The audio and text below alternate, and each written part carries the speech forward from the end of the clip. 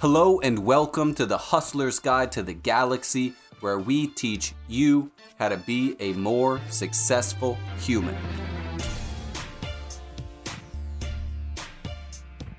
On today's episode, we're talking about something very important per usual, and that is the human brain.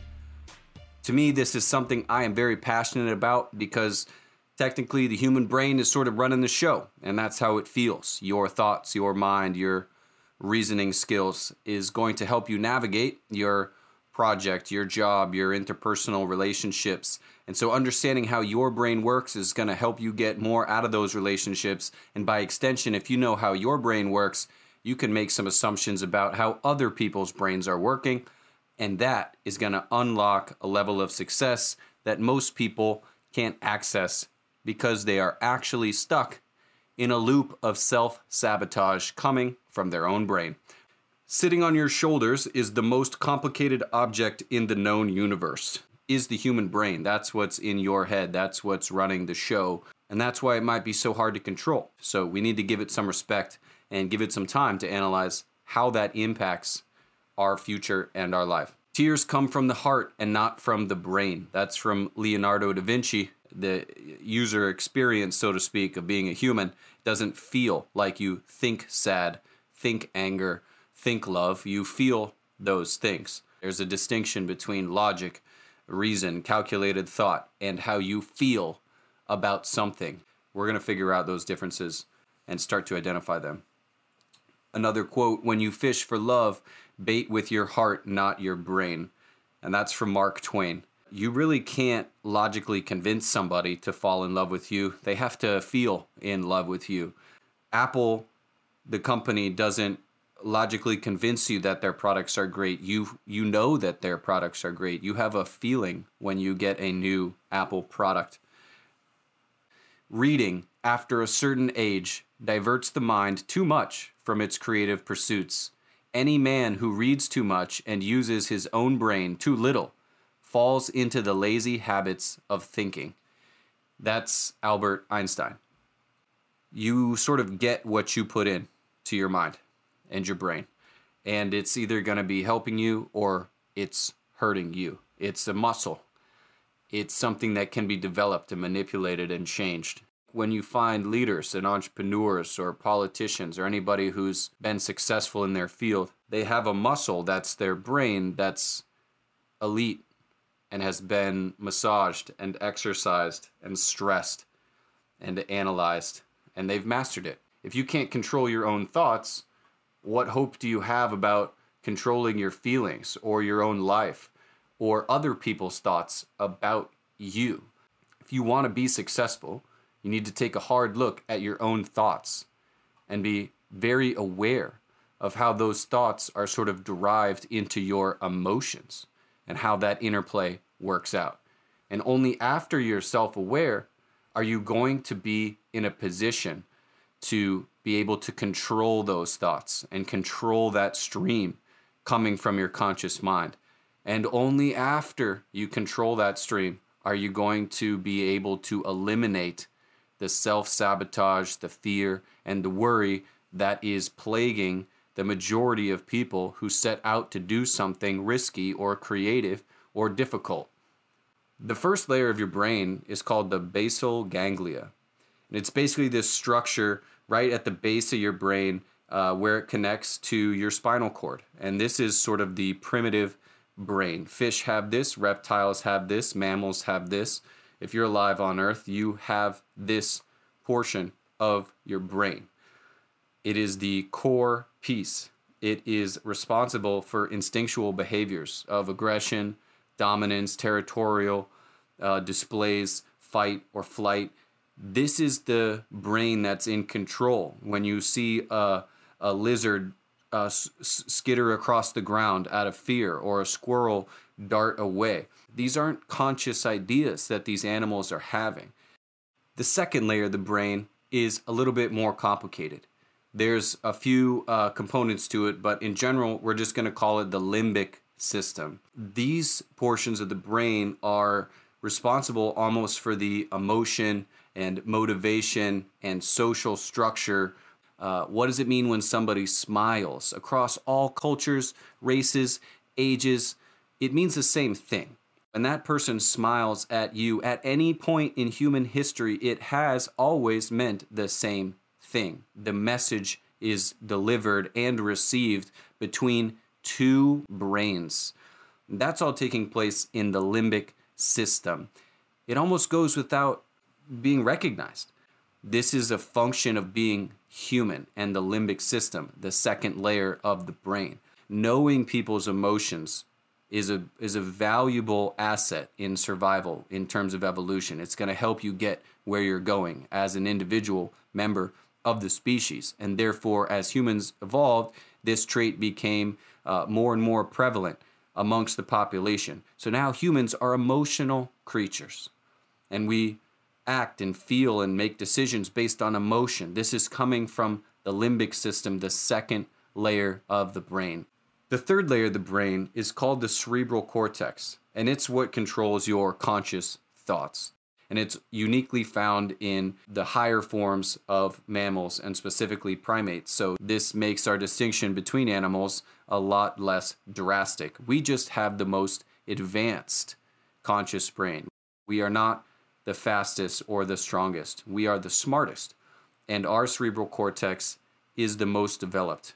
And nearly every human invention and progress and special value of being human is derived from the efforts of this third layer of your brain, the cerebral cortex. If you start to realize these things and think through these things, you're going to start to feel that there's a second voice in your head. And there's an inner communication. There's a dialogue between your conscious thoughts and what you want to do and what that voice has to say about what you're going to do. If you're looking at someone having a normal conversation and that person quickly pulls out of their pocket a gun and points it at your face, what's the next thought that goes through your head?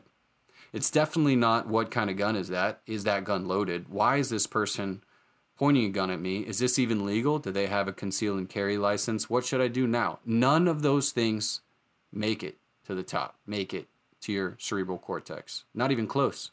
They don't have time. The basal ganglia doesn't stop to ask. It ducks, it moves, it flinches, it releases adrenaline. You act right away. It doesn't matter what your thoughts are. The basal ganglia is running the show. Then you got the next thing, right? And you're talking to your friend, and all of a sudden your friend says to you, well, yeah, that's like you last year when you missed that big free throw in the basketball game and we lost. Now what do you feel? What is your brain thinking? What's the inner dialogue? You're probably thinking, that hurts. I feel this way. I'm sad. I'm angry. I'm upset. Why is this person insulting me in this way? Why are they reminding me of the pain? You definitely don't think, I wonder what their motivation is for saying that. Well, what was the score to that game? That's the second layer of the brain, okay? That's the limbic system. How does this make you feel? Your initial response, when it really comes down to it, you open your eyes, there's a snake on your arm. What do? That's your basal ganglia. You don't want to die. That's how you react. Next one, emotional, next layer up. Someone says something, shows something. You catch your wife or your spouse cheating on you. What do? What's driving your behavior in that moment? Okay, it's not fight or flight. You're not in danger. It's not the basal ganglia. It's the emotion, right? What you don't do is logically stop and think, could I get sued for this? Is this impacting my pending divorce case? I better call my attorney. I don't want to get in trouble for this. Should I be recording this conversation? But we don't do that, do we? Because our conscious mind isn't running the show, is it? The limbic system's running the show. The basal ganglia is running the show. So when do we use our conscious mind? When you read a book, when you put together IKEA furniture, when you're solving a math problem, when you're writing code. What percentage of the time are we doing that stuff? Rarely. You literally think, why did I do that? Who are you talking to when you say, why did I do that? Who are you talking to? That's also you. You're talking to the lower levels of your brain. You are your conscious brain. You feel like that's you. That's where your thoughts are. And so if you really analyze this, you're going to start to realize that everyone has a split personality. Everyone has a distinction between what they think and what they are actually thinking. And I want to give everybody the analogy that this is almost like a new CEO. It's like been hired to run the company. Okay, your body, your brain, that's the company. That third layer of the brain, that's the new CEO. But the problem is that he's like 5 years old. The cerebral cortex has been around for not very long in the grand history of human evolution. It feels like it's running the show. It's not. There's a board of directors. That's the limbic system. There's a whole bunch of shareholders. That's the basal ganglia. The CEO can only run the show with the authority of the board and with the approval of the shareholders. Otherwise, he gets fired. All right? If the CEO says, I want to sell all of X and buy all of Y, and we're going to make this drastic decision with our business model, the board has to approve it. If you want to start a project, if you want to write a children's book, you got to ask the other layers of your brain, is it okay? That's the problem. It's not okay with them. They're going to say no every time. That's the self-sabotage. Okay? Without consulting you, the limbic system fires up. Well, what if they make fun of you? What if you don't get those books sold? What if your spouse leaves you because of the financial ruin? What if your boss finds out and fires you because you're not focused on your current job? What if you're no good at this? What if your friends laugh at you? What if you don't get any sales? What if you wasted all this time? You just close your notebook and you stop writing and you work on something else, something boring, something safe, something that the limbic system agrees with. Do you see the problem? That's self-sabotage. Your conscious mind wanted to do something, take a step forward, take a risk, do something creative, push publish. And it had to query the board. That's your limbic system. Hey, is it all right if I do this or take this risk? Limbic system says, hey, I thought about it. I didn't analyze it because I'm not logical. Just a feeling that I get. Probably safer if you don't do it. So don't do it. Reports back up to your conscious brain. Here's 17 reasons. So you don't do it. This is where all ideas stop. Asking a customer for a sale, to sell a product or a service to that person is terrifying. What if they say no? What if they leave you a 1-star review? What if your product breaks? What if not only does your product breaks, but it causes some level of liability where that customer got injured and they're going to come sue you for everything you have? That's why you don't make the product. And you know, it's better. Just don't make it. Stay at home on the couch. Your limbic system's going to be super happy. That's where it wants you anyway, because all you really need to do is stay alive long enough to have kids. That's it. That's the prerogative. That's the mission of the limbic system and that basal ganglia. Keep this bag of meat going long enough until it can have kids and make more bags of meat just like this one. That's its goal in life. This conscious layer on top is contrary to that. It has bigger goals, other things to do besides reproduction and survival. But the limbic system doesn't care. Limbic system has the power. You have to shut down the limbic system and say, I don't care about your emotion. I don't care that you're afraid.